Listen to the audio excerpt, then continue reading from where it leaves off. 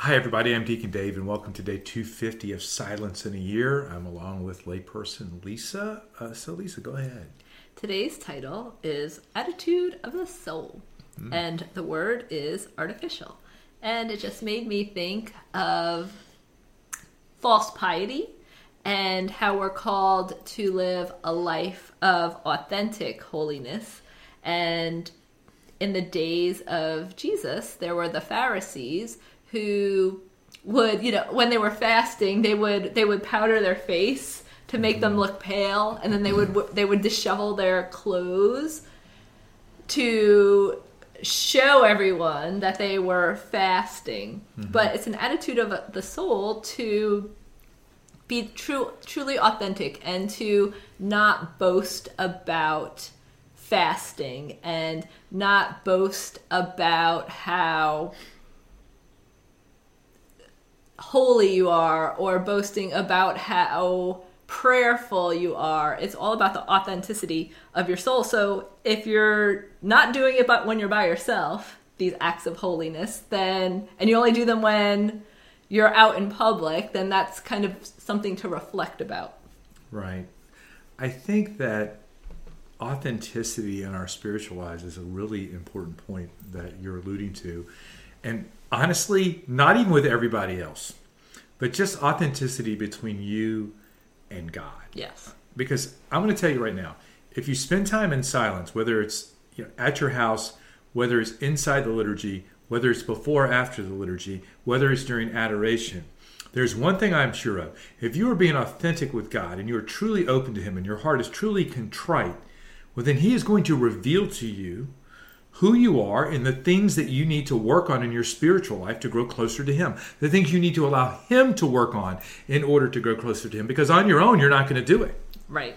I seem to say this every single day, multiple times a day, including to myself. On our own, we're not going to be able to do this. Right.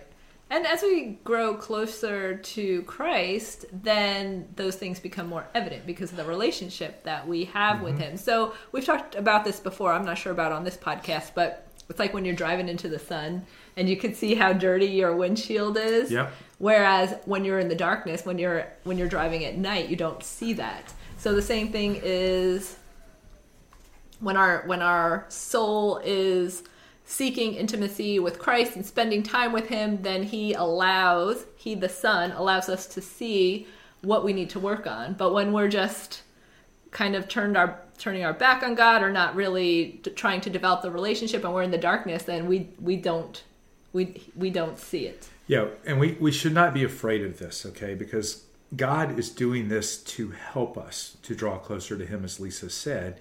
And so He's going to reveal these things to us so that we can grow in holiness. And I think part of what Cardinal Sarah is saying is inside, she corrects me every time now, inside the liturgy, he's talking about microphones and how microphones are loud and maybe even take away from the silence. Because artificial. It's artificial. And now that we have a microphone, do we have to fill every single moment with some sort of noise? And so here over the last week especially, he keeps pointing back to the fact that we need more silence in the liturgy, more reverence in the liturgy, more respect for the Eucharistic prayers.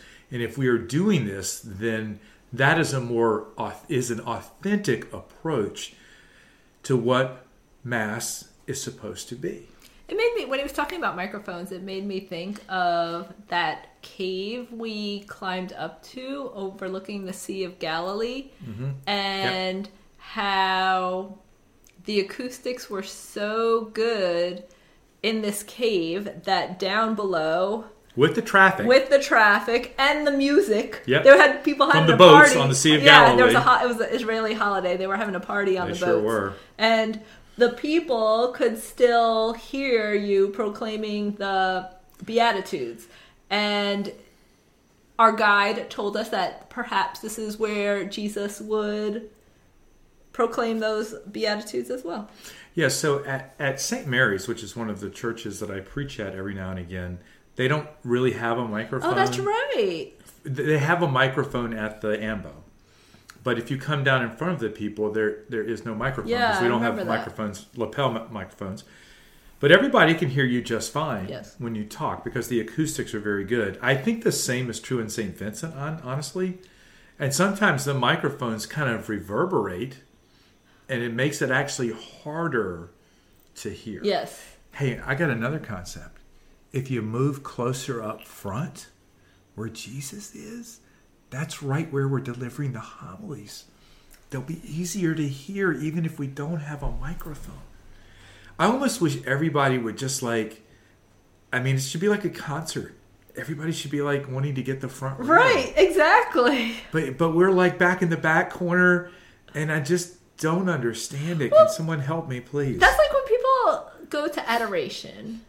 Specifically to adoration, and they sit in the back. I just don't understand it. I'm like, I want to get as close as possible. Sometimes I get close outside the pew because I want to get so close. Sometimes you're laying right up there as close as you can get. Oh right? yeah, oh yeah. Well, but you know that I love that because that's you want to be close to him. Yes. And I think that's a wonderful thing to do. So, takeaway question: are you being authentic? Do you have a question? You do. And how you live out your spiritual life. Let's pray in the name of the Father, and of the Son, and of the Holy Spirit. Amen. Lord, continue to draw us closer into the sacred heart of your Son, Jesus, in all we do. Help us to continue to embrace the silence, which helps us to hear the silence of your voice. I ask that you bless everyone in the name of the Father, and of the Son, and of the Holy Spirit. Amen. Amen. See you. Bye.